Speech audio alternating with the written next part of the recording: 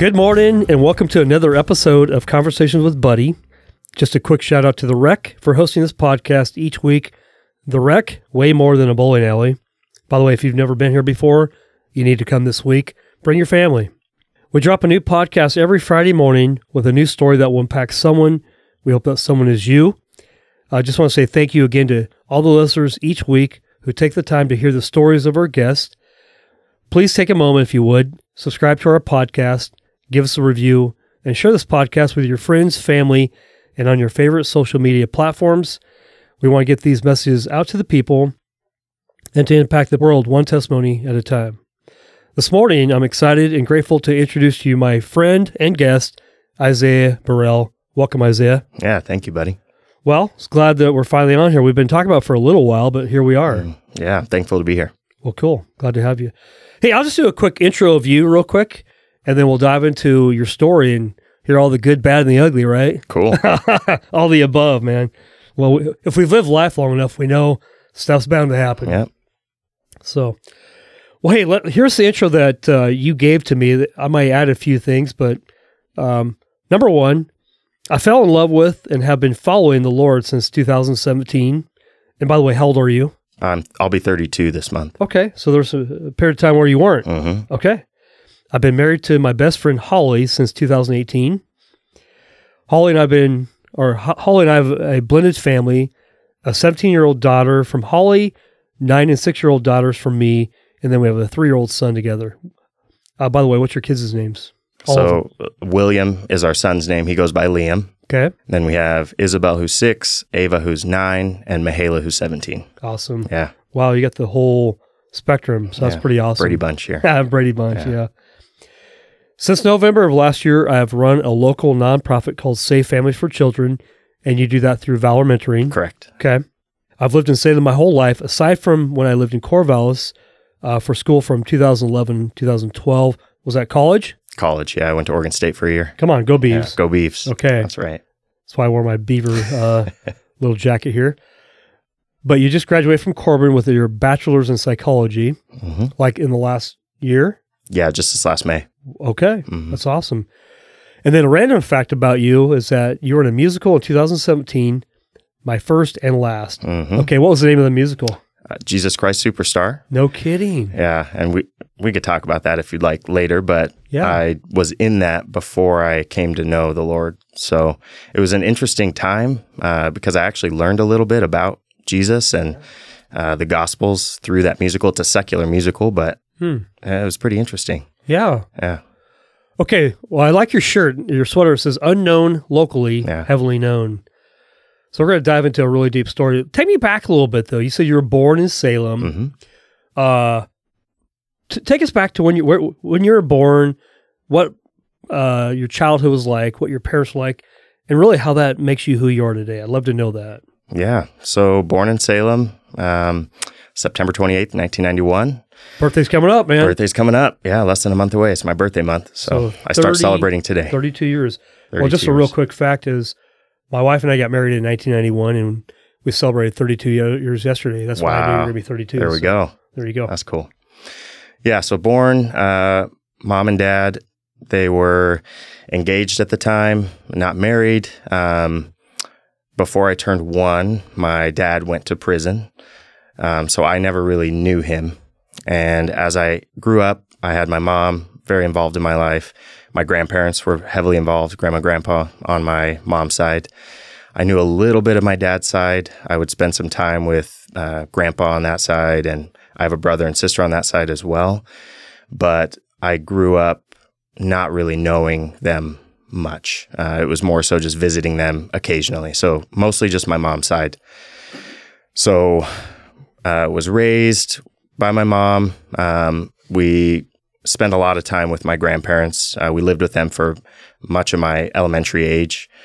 And I would write letters to my dad. That's essentially how I knew him. So we'd write letters back and forth. I never got to actually see him in person. It was just via letters. In fact, I don't even think we spoke on the phone. So grew up, I went to Waldo Middle School, went to McKay High School, which is where I graduated.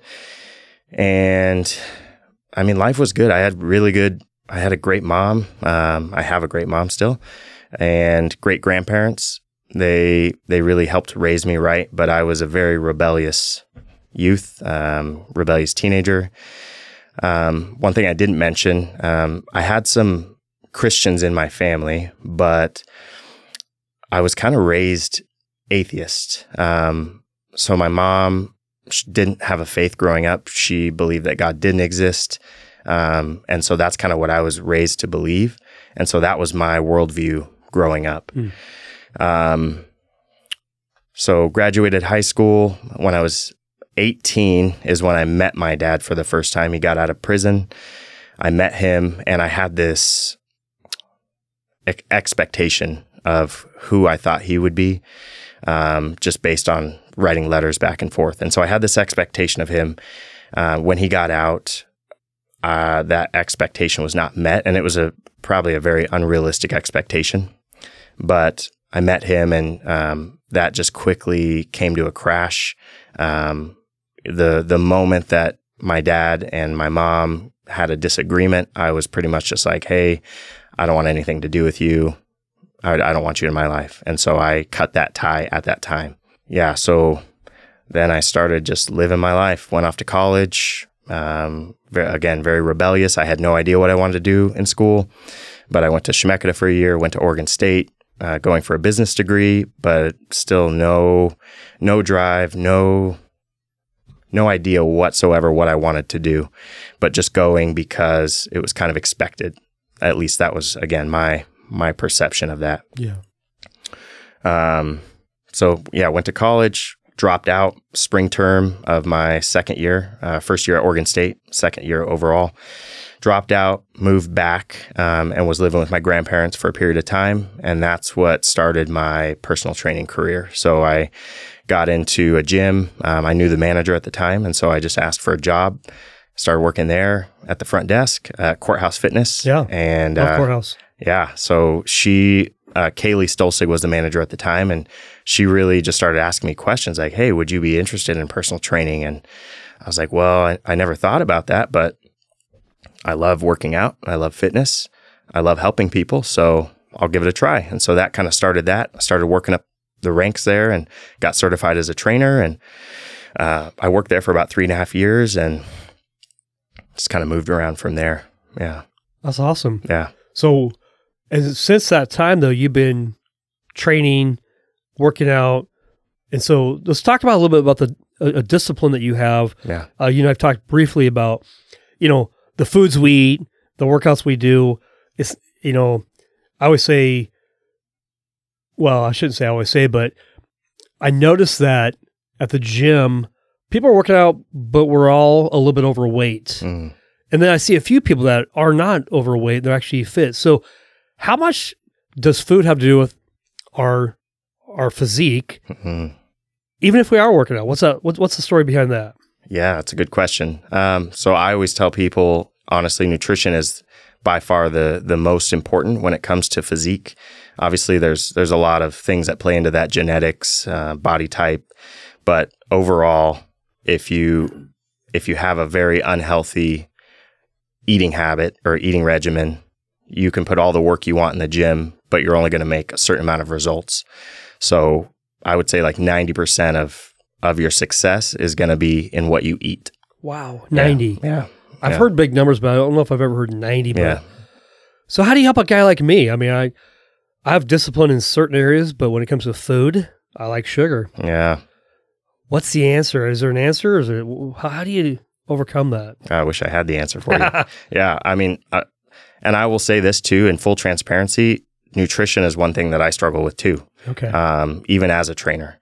So I think a lot of that just kind of has come from how I was raised and just some of the addictions and habits that I formed growing up. So I too have a very sweet tooth. I love sugar. And so that's very hard for me to shy away from. But my foundation, especially when it comes to my training, is when it comes to these fad diets or, cut out all sugars, cut out all carbs, cut out XYZ, these very strict, restrictive diets, I'm not a fan of.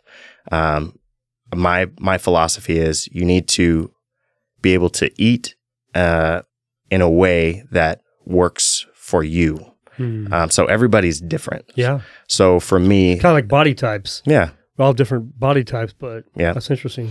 It's not a one size fits all. no, absolutely not. Yeah, absolutely not. But what it comes down to is just, we can enjoy the things we like in moderation. So can I have a cupcake every now and then? Absolutely. And I do. But just enjoying the things that you like, but in moderation. Yeah. Obviously, there are some structural, we'll say, boundaries when it comes to nutrition that it kind of applies to everybody. We could talk about that a little bit if you'd like. But overall, what I encourage people is like, let's talk about what is your current lifestyle? What are your goals? And how can we slightly adjust your lifestyle and the things that you enjoy to get you to your goal? Sometimes people have genuine timelines like, hey, I have some severe diabetes and I need to lose weight now and I need to have a dramatic change now. Then yeah, let's talk about making some pretty dramatic changes. But if somebody's just like, hey, I want to get healthier, well, let's not just go from cold to hot. Let's gradually turn up the heat. Yeah. Let's make some small changes here and there.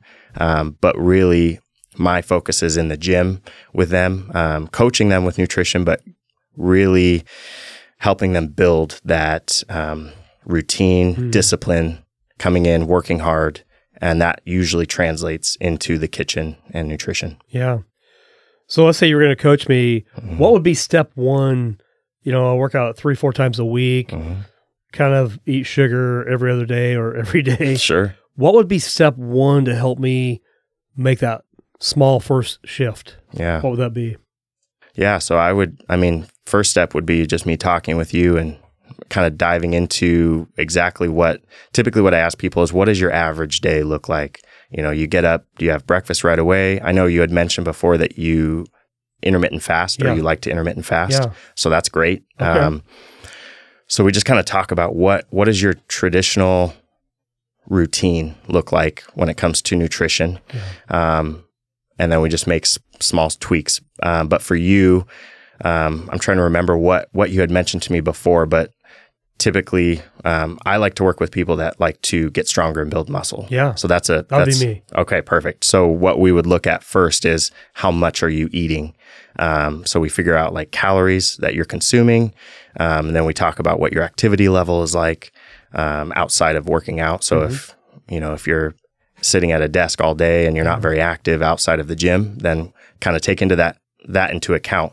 But we figure out kind of what a good calorie range would be for you. And then we start with that. Like, hey, I want you to try to consume X amount of calories a day, workout, X amount of days a week. These are your workout regimen. Yeah. And then kind of get you going there. And then over time, as you're getting more comfortable in the gym, getting more comfortable with the changes in the workouts that we're doing, then I start to talk with you about, okay, hey, maybe eating 2 cupcakes a day, buddy, is not a great idea. What? Let's substitute that. How about some sweet potatoes? There's some sweetness and they're better for you. There you go.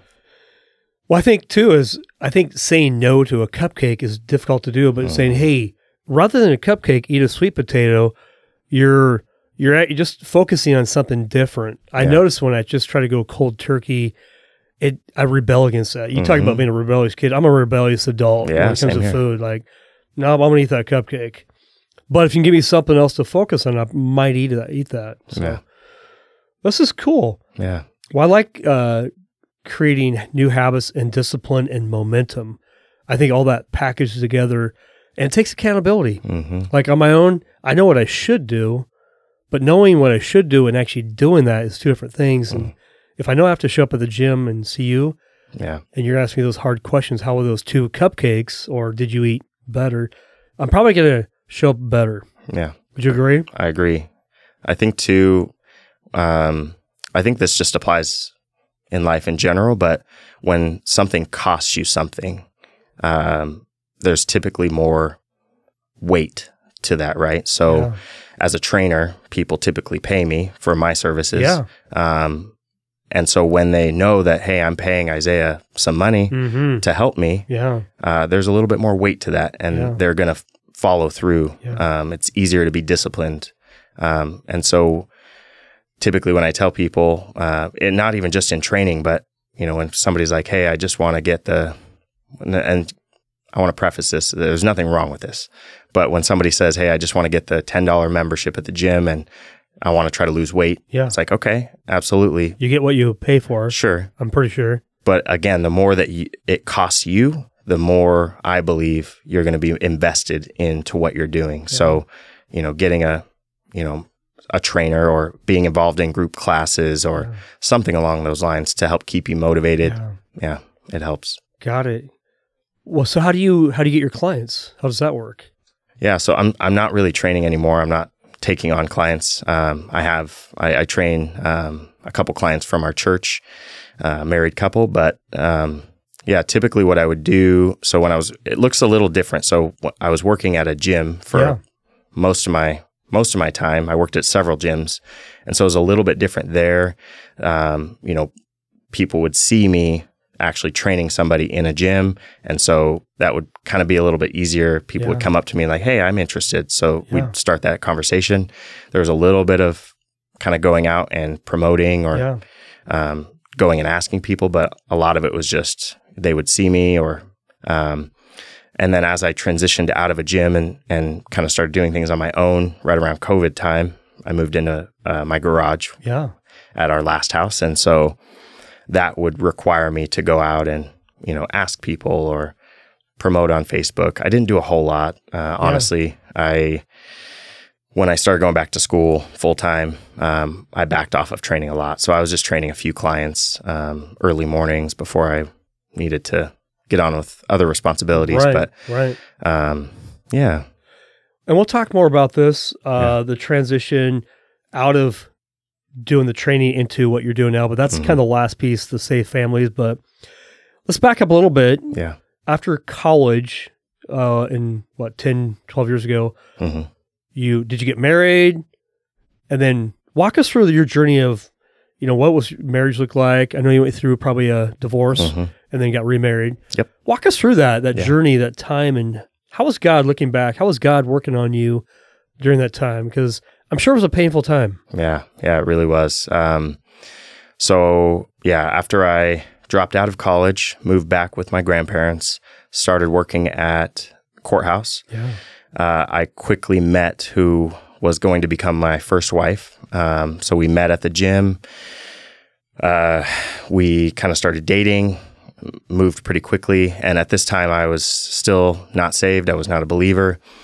Still living a pretty ugly lifestyle, not a good guy. And so met her, we moved pretty quickly. She ended up getting pregnant with our first, and Ava was born, and I think she was about 9 months when we decided to get married. I proposed to her when she was pregnant with Ava, and then we got married after Ava was born. And so we got married and still just living a bad life, and I was not a good man. I was not a good husband, and just kind of continued on in that marriage. And it was about 2 years before, things just really started to go south for the both of us, and kind of made the decision to file for divorce. And that was a challenging thing. But I was still just kind of living my normal pattern of life, and just filed for divorce before the divorce was even final. Just kind of moved on, started dating who is my now wife, which that's a story in and of itself, but started dating Holly, and just being dishonest. And that was just kind of my MO, lying, being dishonest, hiding my past. And so I carried that right into my relationship with Holly. And that's the point where God started to meet me, where I started to recognize, because up to that point, my perspective, as I shared earlier, was God doesn't exist. There's no such thing as a God. This is ridiculous. But I started going to church with Holly, and so what church do you guys go to? Church on the Hill. Church on the Hill. Yep. So I started going there beginning of 2017, and the messages that were happening, I can't tell you exactly what the message was, but I do remember clearly that it was speaking to me. God was speaking to me in my life circumstance, about me being kind of this, two-faced person, essentially. I was living two lives. I had my one life that I didn't want people to see, and then this is the life that I want you to see. And so, like, God was really speaking to that season in my life. Meanwhile, I was going through family court stuff, and that was a huge mess. That was super volatile, to say the least. So that was happening. I'm kind of approaching, honestly, an all-time low in my life, just struggling and feeling overwhelmed and conflicted with, I'm telling people this is who I am, but this is not really who I am. And so I'm feeling like this immense amount of shame. So we're going to church. I had done and I'm not bragging, but I had done really good about hiding who I was. People just didn't really know a lot of my past.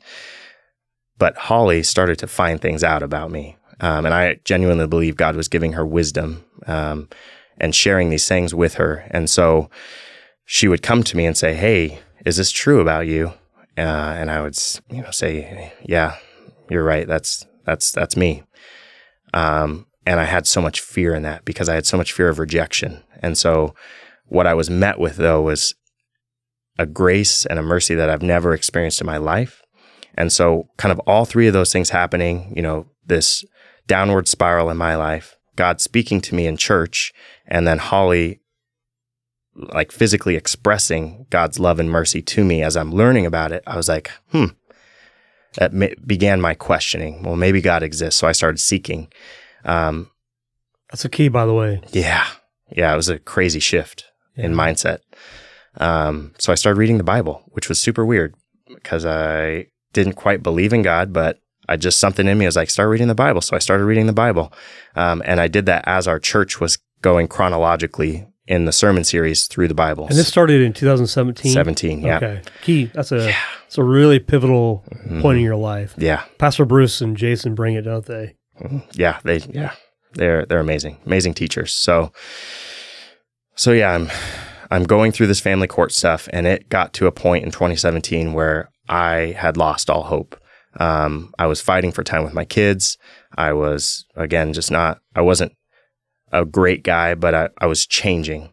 God was changing me, in fact. So it was late 2017 that I was at that point of like, I cannot do this anymore. And I had learned and started to believe that God existed. So at that point, I said, I surrender. I give my life to you. And everything changed from there. I mean, that was the pivotal moment in my life. Yeah. Circumstances didn't necessarily change, which, I've come to learn that doesn't happen. Right. But what changed was my heart. Something changed in my heart, and I started to see things differently. I was looking at it through a new lens. And so even though nothing changed necessarily from the outside, everything changed in my life. That's beautiful, man. Nothing changed on the outside, but in the inside, everything changed. Oh, man. Yeah.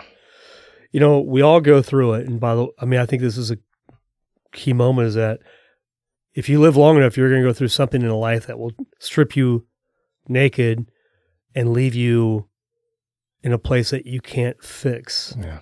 And then that's when God steps in, I believe. I think it's, whether people accept that or not, it's not up to me. But you were ready to have a new life. Yeah. Well, this is really cool. Okay, so you get remarried.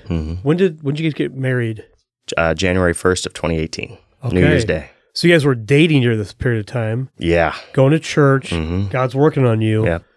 Yep. And then you get married 2018. Yeah, I proposed to Holly August, and I'm sure you remember, but there was the eclipse in 2017, August of 2017. Picture. Yeah. I know exactly where it was. So that was it. I just knew, I knew that this is the woman that I want to genuinely spend my life with.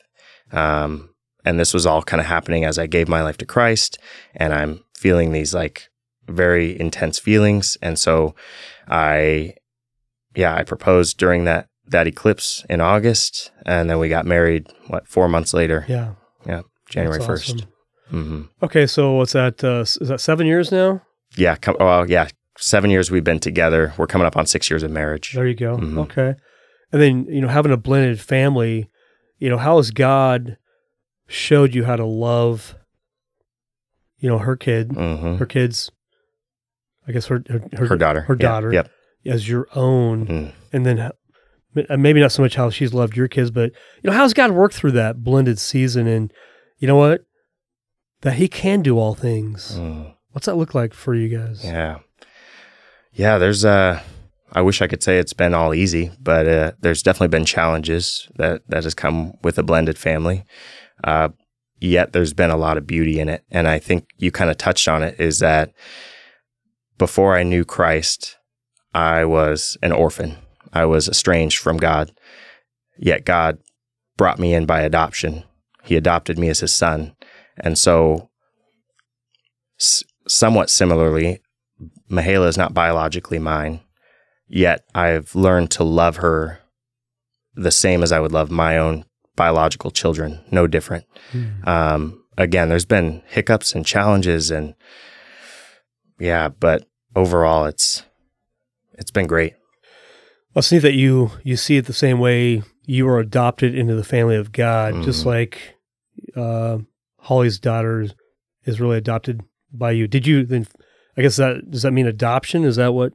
No. So Mihaela is really blessed because she has three dads, we say. So she has her biological dad, who wasn't super involved growing up, but became more involved as she got older. Holly, after Mihaela was born, her and Mihaela's dad separated, and then she started dating a man named Matt, and Matt kind of came in and raised Mihaela as if she was his own. And he has remained very involved in her life, him and his family. So they're all very much so involved in Mihaela's life. And so Mihaela is very blessed. She has three great dads who just pour into her and support her. And so it's pretty neat. It's a kind of a different situation because you meet a lot of people who, maybe a stepdad comes in, but the biological dad or the daughter or son just doesn't have another dad involved in their life. And so the stepdad is all they learn to know. But Mihaela is a little different. She has three very involved dads in her life. So it's pretty cool. That is really cool. And that you have a great attitude toward that. Oh yeah. It's a huge blessing. Bitterness is just a blessing. I was going to ask just a side note. Did you do any sports in high school? You seem like an athlete to me. Yeah. So I played football. Okay. 8th grade and then 9th grade. And I normally don't share this story with people because it's embarrassing. But so I was not athletic growing up. I was very scrawny. I think I graduated high school at maybe 115 pounds, 120 pounds. So I was just really small. You can be scrappy at 115. Yeah, but I was not. And I was not athletic, but I really wanted to play football because in my mind, that's what guys do. You go play football. It's a cool thing to do. Yeah. So I was like, let's play football. So I joined the team. I was maybe second string or third, I don't even know, but freshman team. And my first experience in a game was a scrimmage game. I actually got to go in and play. And the first play, I broke my finger. So I was done. I said, I'm not built for this. I sat on the bench the rest of the season. And that was it for me. Okay. So I was like, okay, football's not my thing. So I ran with the cross country team, but I did not compete with them. I just kind of ran for fun. One of my buddies was a part of cross country. I think that was my junior or senior year. But that was it for sports for me. I really got into leadership. So they have some leadership programs within within the school. Yeah. Kind of mentoring incoming freshmen as a junior and senior, and then also student leadership, like government type stuff. So I got involved in that, and that was kind of my thing. Yeah. Which is, fast forward, you're 32 and you're kind of involved in a mentoring group called Valor Mentoring. Yeah. And Safe Families, which is taking care of kids and leadership, all that. You have to go through stuff before God allows you to go do that as ministry. Yeah. Well, let's talk about, I know that you recently graduated from Corbin with a psychology degree. And if you back up, you were a business major back in Oregon State. So how did that lead you into doing what you're doing today, I guess. Give us that journey to where you are today. Yeah. If that makes sense. Yeah. Before I touch on that, I do want to, you had asked a question earlier that I didn't really answer, which was, how has God used a lot of my past? And I'm realizing, I'm learning that God, when you live a life surrendered to Him, He redeems everything. So everything in my past, all the ugliness, the bad choices, the person that I was, God has used and redeemed in my life over time. So a really great example of that is my walk through divorce, family court with 2 kids, seeing the ugly side of that and walking through that. I now am in a place where I can speak life into those that are going through that. So God has taken that and redeemed it. And there's, again, this is a whole nother podcast of just the redemption that's happened between my ex-wife and I. Yeah. God has really moved throughout that. So yes, God takes everything. It has taken things in my past, and I believe He's going to continue to, and uses it for His glory. He redeems it all. So that's key, man. The fact that you give Him glory, that He redeems all, no matter what happened. Yeah. And I think really just a key point here is most of us have lived our life in the rearview mirror. We look in the rearview mirror at all the things we did wrong, but if we'd actually look in the big window that we, instead of the rearview mirror, really seeing what God's doing in our life and the fact that He redeems everything. That's right. Good point. Yeah. Yeah. So with schooling, like I said, I dropped out of Oregon State 2012. Had no intention of going back to school. When I started my career as a personal trainer, I thought, this is it. I still love it. I enjoy it. I enjoy helping people, kind of transform their bodies and their minds. But what really changed was after giving my life to Christ, and it was, this would have been 2019, late 2019.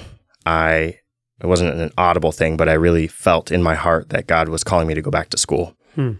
And He had told me to go back to school for counseling, for psychology. And so I said, okay, God. And so it was the following school year. I needed to finish up some prerequisites. So I applied at Shemeketa, was finishing that up, and was just really praying as to where do I go next, God? And God said, Corbin. And this was at a time where we weren't super financially stable, and I was a little nervous. Like, okay, God, that's pretty expensive. We can't afford that. So you're going to have to provide.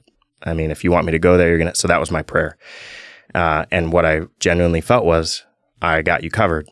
Just apply there. You're not going to have to pay a dime. It's going to be covered. So I was like, okay. So I ended up applying to Corbin, started applying for scholarships, and there was one scholarship in particular. It's through Trinity Education Foundation. And so I had applied for that scholarship, and that scholarship would have covered my entire tuition. So I was like, okay, God, this is the one. I know it. So I applied and was waiting, got an email saying, I'm so sorry you didn't get that scholarship. So I had a moment of like, okay, God, what is this? I don't have anything else lined up. Like, this was the one scholarship that kind of went through. So you said it was going to be covered. I'm going to trust you, and I'm going to continue on in this. So I continued on. I didn't, revoke my application to Corbin.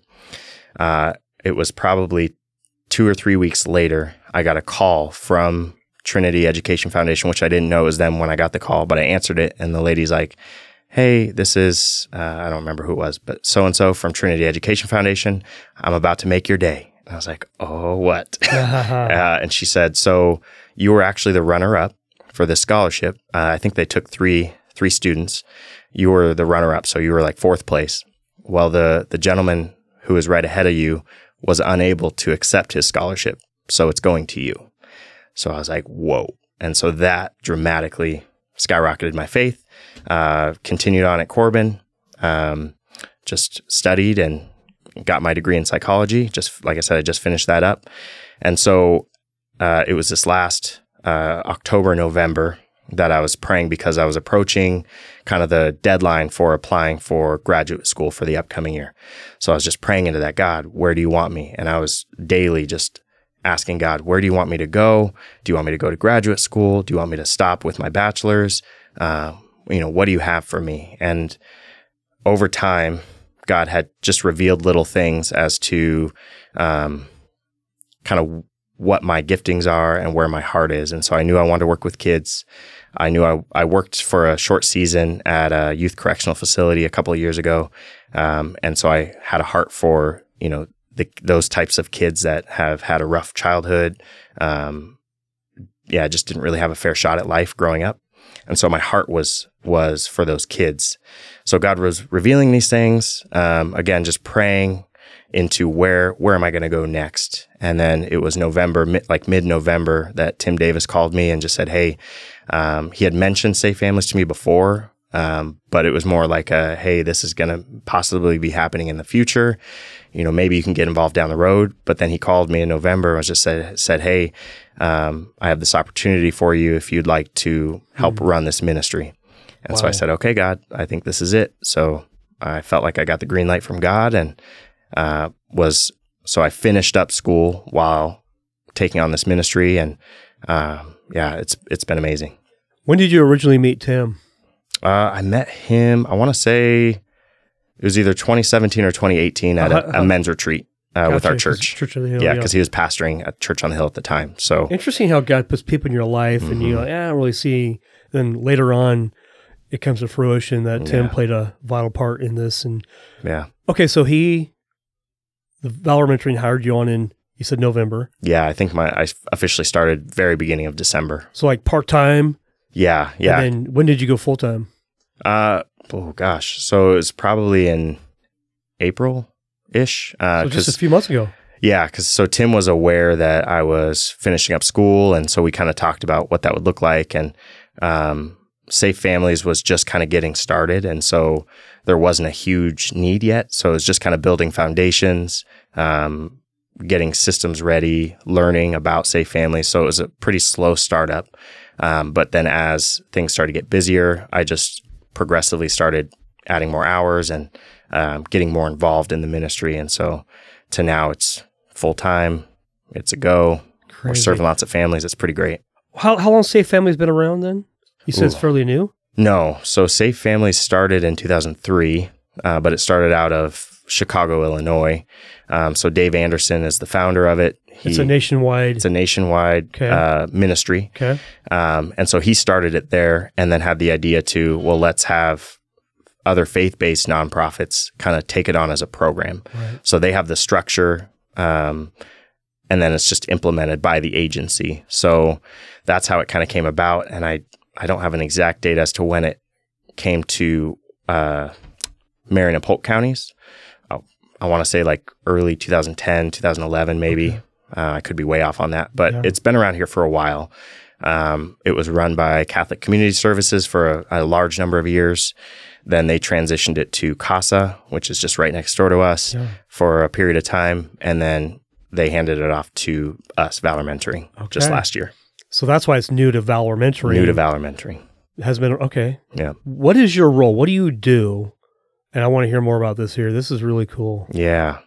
So I have a number of roles. One of them is more clinical, hands-on with the families. It's called a family coach supervisor. So I meet with, it's kind of a two-part thing. I meet with churches to talk to them about Safe Families and see kind of what the DNA of their church is like, and how Safe Families can benefit them.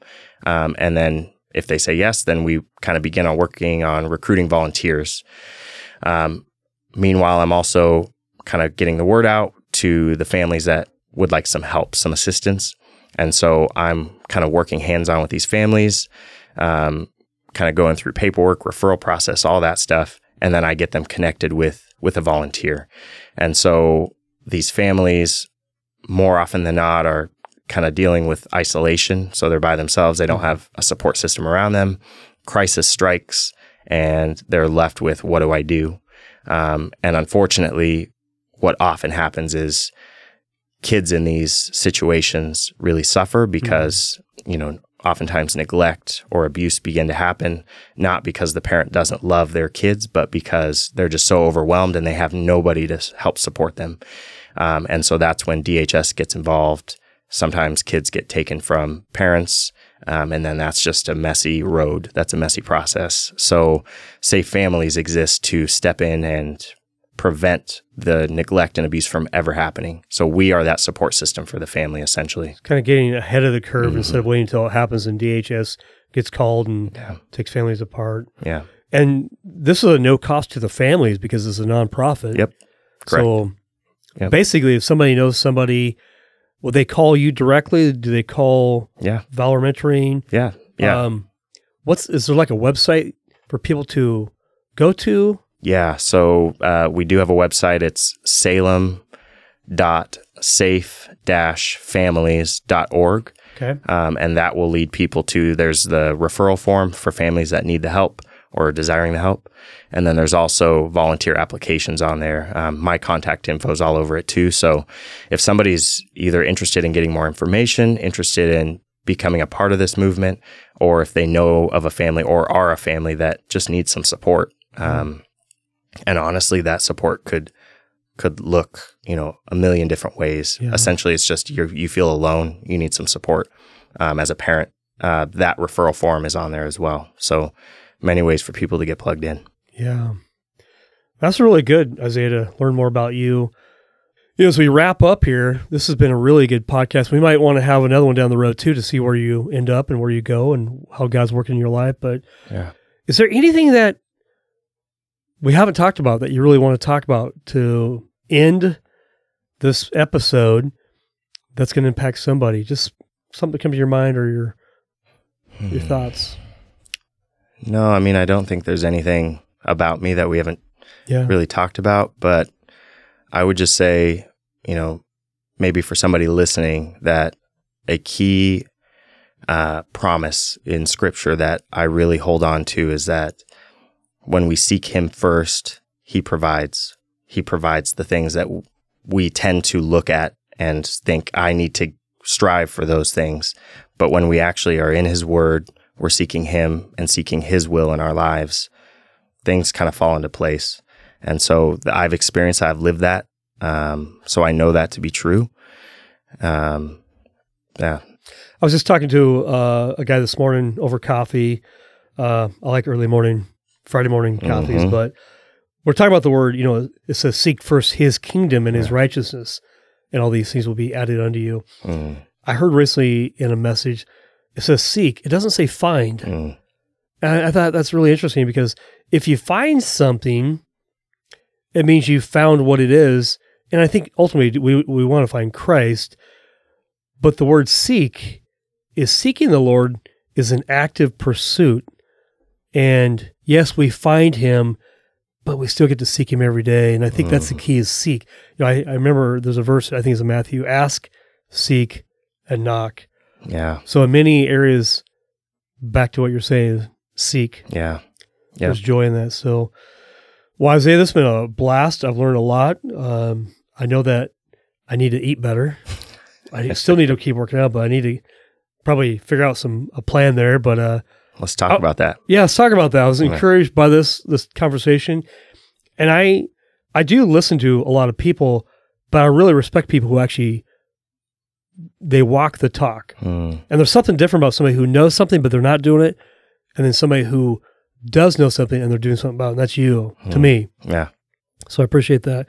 Keep doing what you're doing. I'll be praying for you that God would have His way in your heart and your mind, your soul, that He continues walking you down the journey that He would have you walk. Yeah, thank you. And that's the key. So, well, I appreciate it, man. Thanks for being on. Yeah. Thank you for each listener every week that you take the time to listen to the stories.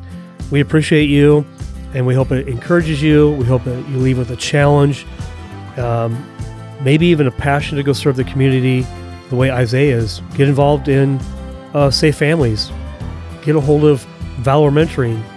Get involved somehow. And anyway, we'll keep bringing these stories to you every week, and we'll see you next week. Thanks so much.